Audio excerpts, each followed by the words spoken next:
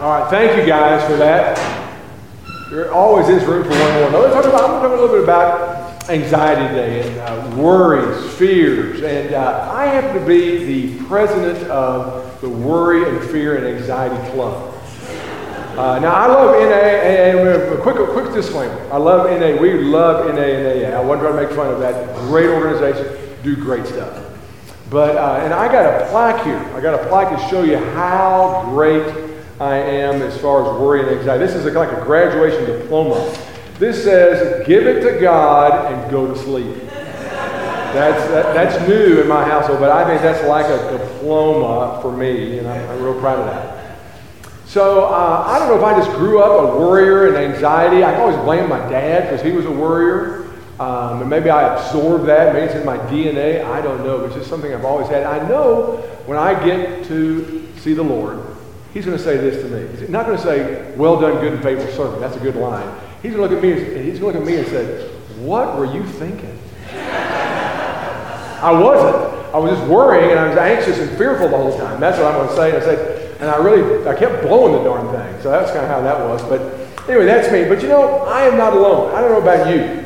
But anxiety, 50 million Americans suffer from some sort of anxiety, worries, fears, concerns, that kind of deal. And they use all kind of things. In fact, interesting. I was driving back to Oklahoma City last night, and there was a big sign that said, anxiety, CBD. Right, okay, I get it. Some people and I'm not down on use of drugs. Some people need that. I understand that. But people, that's kind of a place that many people go. Be Xanax, Valium, whatever. But I think the gospel has something to say to people like me who are worriers, fearful, and anxiety. And we're going to talk about that in just a second. But before we get there, I got one more thing I got to show you. Now, you know, in this church, we have some great preachers. Howard Griffin, Ken Talley here. We have Orlando Lopez. We have Dan Carter. Those guys are great preachers. And I'm what they call the closer here. I'm the closer. The last Sunday of the year, and I just got to put on my shirt here. If you notice, this shirt kind of shows what kind of guy I am. If you're a baseball guy, a closer is a guy who comes in at the end and shuts things down. And this guy is a pretty good dude. This is Mario. I have his, the Yankee thing, but anyway, Mario Rivera is a great guy, and he's kind of a closer. So I just wanted y'all to know that that's kind of my role here today, is kind of the closer for the team, right? All right, which is good. I'm delighted to be the closer, and I'm glad we have a church with some great folks who really, really preach so well. May we pray. Lord Jesus, we do thank you for your presence here. We thank you that you took on our anxiety, our fears, and our worries, that we may not have to live with that. We're taking on responsibility we were never meant to have. Lord, we do thank you that you're firmly in charge. You're in control. You're working your purposes and plans out. Lord, may the time here today speak to our hearts about your love and your provision and your plan. In Christ's name we pray. Amen. Okay, I want to look at a passage of Scripture. This is Psalm 100, number 4. 104. It says this, enter his gates with thanksgiving and his courts with praise. Give thanks to him. Bless his name. Now, as I said, I grew up in a home, I guess really my parents provided for so much stuff. They really did as I grew up. But, you know, I was kind of the mentality that's what parents are supposed to do. They're supposed to provide. I don't remember really ever being thankful. I don't remember ever telling my mom thanks for the food she prepared. I don't remember thanking Dad for providing for my college education. I just assumed, I kind of felt like that's what they were supposed to do. Parents do that kind of thing. You might say, was I entitled? We use that kind of phrase. People who aren't thankful, they're owed something. People owe them something. A lot of people live life that way. They feel like they're entitled or they're owed something. I think a much healthier way to live life is to be thankful for things. And this passage talks about it in Psalms. Enter his gates with thanksgiving and his courts with praise. Give thanks to him. Bless his name. It seems right to be thankful. If you received, I hope you did, some Christmas gifts, when you receive those gifts, if the person's in the room, what do you say? Thank you. Right. So it's kind of like a circle. You receive a gift, you respond with thankfulness, right? And that's healthy in a human situation, particularly as far as the Lord and what we're given. in a few minutes, we're going to have a little time of sharing about things we're thankful for. And hopefully you can think about a few things. You may be able to say them today, you may not, whatever. But a lot of things that we take for granted, we're really debtors. The Bible says every good gift we have comes from God. So everything you have, you think the health you have, the ability you had to get here today, the family you're a part of, the church family, salvation in Christ. You can start with the big things in the world, but every good gift you have, everything that's good in your life is really comes from a divine giver. And how much do we live life in a thankful way?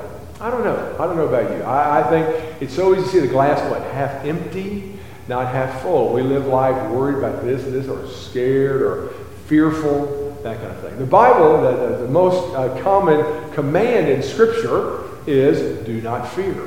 Do not fear. That's a common command in God's Word. But we do fear. We do worry. We are anxious. We are overly concerned. And I mentioned a minute ago, those are things we weren't meant to carry. They weren't ours to handle, but we take those on. Now, there's a verse of Scripture that is probably the most referred to Bible verse. And you might think John 3:16. But actually, it's Philippians 4:6 and 7. And the Bible verse basically says this: be anxious for nothing, but in everything by prayer and supplication with thanksgiving, let your requests be known to God. And what will happen? And the peace of God, which surpasses all comprehension, will guard your hearts and minds in Christ Jesus. Wow. You can see why that's the most referred to verse. Because all the anxiety, the worries, the fears that particularly Americans carry. Be anxious for something, for nothing. But it talks about praying. And the interesting thing about this prayer, be anxious for nothing, but everything by prayer and supplication with thanksgiving. So almost you're thanking God in advance for something He's going to do. So that's why I want to challenge you all in thinking today, is being thankful, looking forward. We'll talk more about that. So there's one sense of being thankful for what God has done, but there's something else about being thankful even before it happens and having a thankful mindset. Ephesians 5:20 is this kind of a mind blower if you get your mind around Ephesians 5:20. And it says this: always giving thanks to God the Father for everything in the name of the Lord Jesus Christ. And it doesn't leave much out there.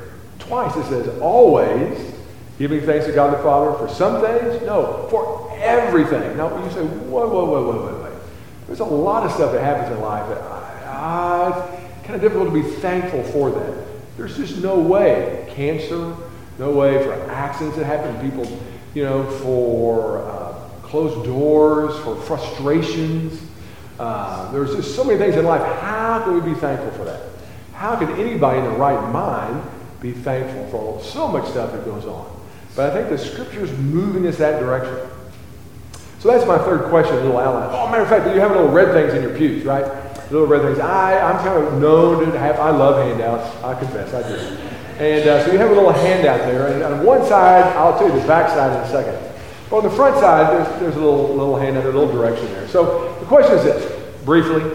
How can we give thanks always? Really? Think about that. How can we do that? Henry Blackaby, there are two reasons why I think we can be thankful as we look forward, as we worry and fear and anxiety. There are two reasons I think we can be thankful. Henry Blackaby tells a very effective story that his daughter got cancer. And so when your daughter gets cancer, all the kind of things like, God, what are you doing? And why'd you do this? And are you being mean and cruel? There's nothing she did to deserve this cancer. And so Blackaby says this, God's love for my daughter was settled at the cross of Christ. It's good. God's love, her cancer doesn't change God's love for her one bit. God's love for my daughter was settled at the cross of Christ. Nothing changes that. Now, you have concerns. C.S. Lewis, when C.S. Lewis lost his wife, he said, well, I know who God is. I'm struggling about his character, but I trust him. I trust him because Lewis had the idea that God's love for his wife, in this case, Blackaby's love for his daughter, was settled at the cross of Christ. Nothing will happen, like we believe, and that's a good phrase. Nothing will happen to you that has not been through God's loving hands first. The second point, besides God's love being settled at the cross for you, that's where it was settled. Everything that goes on in your life doesn't change God's love. That's solid. The other thing I want to mention, I think why we can also be thankful in the future is this, because God redeems all he allows. God redeems all he allows. So a lot of things, aren't made good in themselves. It's destructive. It's a bad thing. But the amazing thing of the gospel is that God can use even the bad stuff, and he weaves that for his purposes and his plans. The theological term is God is sovereign. He's at work. He's in charge. He's working his purposes out. And that's the great news. The best example of God using something really, really terrible for good is the cross of Christ.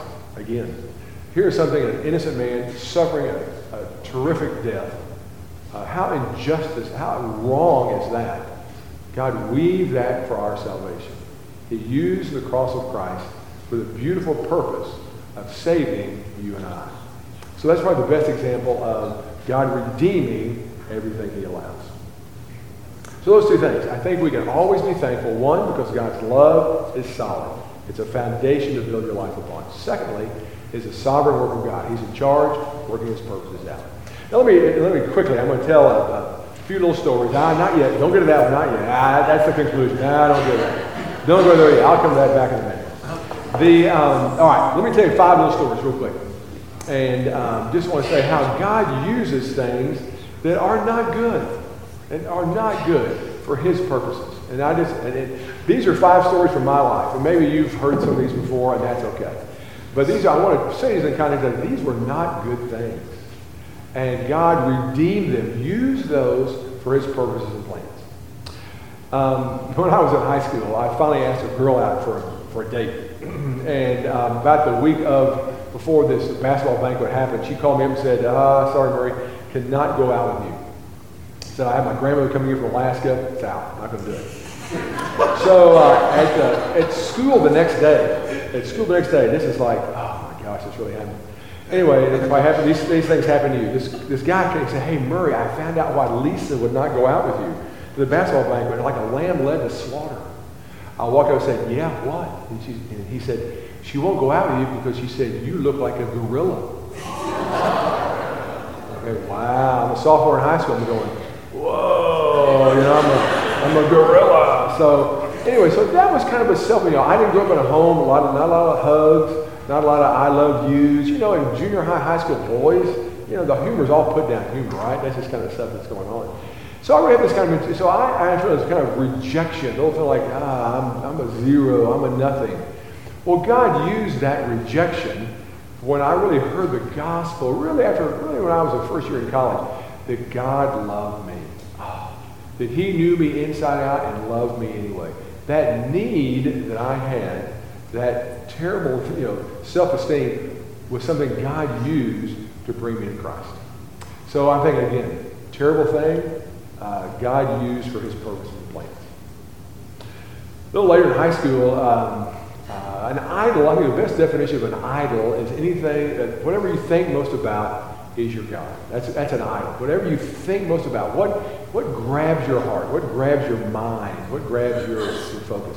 I think that's what an idol is. So there are many idols we can have. Your family could be an idol. Job could be an idol. Your health could be an idol. Your success could be an idol. Your pleasure could be an idol. Your travel could be an idol. A lot of things you live for. You can say it that way, are idols. So in high school, probably because there weren't girls involved, I played a lot of basketball, right? So I felt better about it when I was on a basketball court. But in my senior year, something that was really my idol, it was your all in all, it's where you get your self-esteem from. All of a sudden it was taken because I didn't start. All of a sudden I was a backup, I was a sub, I was basically back to kind of a nothing. And so, it's kind of like, it was a frustration, it was disappointment, it was a loss of a dream. And that can happen in a lot of areas in your life, right? But it was a bad thing in a sense, but it was a good thing because God was speaking to me, Murray, it's not about you. It's not about you being the and the spotlight. It's not like you being the upfront guy. It's like, hey, you have gifts, but it's different than that. You're a different kind of a servant role. You're to use your gifts in a different way than being in the spotlight or whatever. So God used something that was a crusher at that point in my life to really speak the idea of, hey, I have a different role for you, not the role that you think. And so something bad, God really used that for good. When I was in college as well, I thought, I want to go on Young Life staff. I want to work with high school kids. I wanted to win kids for Christ. And I thought Young Life was the venue. Young Life's a parachurch organization that works with high school kids. And so I applied to Fuller Seminary, and I applied for the Young Life program, and I sent my application out, and I thought this would be a great direction for my life. Well, I never heard. I had another friend who worked at Hollywood Presbyterian Church, and there was a position there. He called me up and said, hey, Murray, would you be open to working at Hollywood Presbyterian Church? I said, sure. I hadn't heard from Young Life. So a door was closed, a door was shut. Not a good thing. Door shut, closed, basically saying, nope, you don't qualify. When a door was shut, a bad thing ended up being a good thing that God used to direct my path in a different direction. I ended up working with high school kids for 10 years, and I've been here ever since. So the idea is that God shuts doors, bad thing, but uses it for good, for his purposes and plans. When we came here, we had 2 boys. We were happy with 2 boys, and Jerry said, he'll go shopping with me in my old age. So I said, okay, we'll try again. So we tried again, and we got triplets out of that deal. So at first, Jerry's worst moment was when the doc said they were all boys. I thought, good, basketball team. I was in. But, that was, anyway, it ended up being 2 girls and a boy. So everybody, that was a great thing. But here we were, triplets, and I remember people many of you all, well-meaning, would come up and say, oh, God knew you could handle it. That was a good line. But anyway, we thought, Mother Teresa, it became our quote, our theme of triplets in all those early years when we had the 5 kids. Mother Teresa said, I know God won't give me more than I could handle, but I wish he wouldn't trust me so much. That was more appropriate. Yes, it was. So here we were, oh my gosh, overwhelmed. Thank goodness for Jerry's mother, who was a night owl. She would come by. But about 30 of you all, and many, some have gone to be with Jesus, and many of you all are still here. About 30 people came to our house. They brought food. They changed diapers. Thank the Lord. They cleaned the house. They did all kind of stuff for 9 months. So here we were, knee-deep. I mean, we were knee-deep in whatever, needy folks. But our needs, bad thing, needs, gave people, the body of Christ, opportunity to minister to us. So need, you think, so much better to feel like you're part of the solution and you're helping others and that kind of thing. But sometimes God uses our needs and our shortcomings and our hurts, those kind of things, to do things. And the body of Christ came around us. And we still remember those years. In fact, we had our children, the triplets were baptized. We had all the women who came up and helped us during that time to be part of that baptism. So again, but our needs, I'm thankful. I'm thankful for those times now. I can look back upon it. The last thing I'd say, as far as my experience, as far as needs, would be this. Well, when you become a parent, I don't know if you all have been parents, but if you think you're in control of your life before you have kids, you find out then you're not in control. You have no control. Now, no control, is that a bad thing? Well, when God shows up and does miraculous things, even no control can be a good thing, right? I think about, we had difficult days. There were hard times. And I think about those days in that, the best way to say it, I say when talking about kids, probably about 80% of my time talking about our kids, and Luke, one of our kids is here today, but about 80% of my time talking about our kids is about the hard times, the painful times. Because people identify with that. People identify with that. When you talk about, how your kids are doing great, people kind of nod their head and go, that's cool. But they don't really, that doesn't, when you talk about the hurts and the pains of being a parent, people go, you too. So there's something about when you go through those hurts and pains, people identify with that. So it gives you a chance to share your story. And people like to hear that. But God's sovereignty, again, comes into play. God's provision, who he is. Me not being in control gives God an opportunity to be in charge. A Because really, when you're on your knees and when you're praying, and that's the most you can do, right? Really, God shows up, and God is the one who really changes lives anyway, right? There's only so much a parent can do, or a friend can do, or a pastor can do. There's only really so much we can do to make things how we see going in the right direction. But God has a different plan, and so that need of not being controlled gives God an opportunity to be at work. So you can see, as I talk about it, rejection, frustration, disappointment, shut doors, being needy, loss of control. These are things we can be thankful for because God's at work. He's working His purposes and plans out. And that really is good news. It's great news.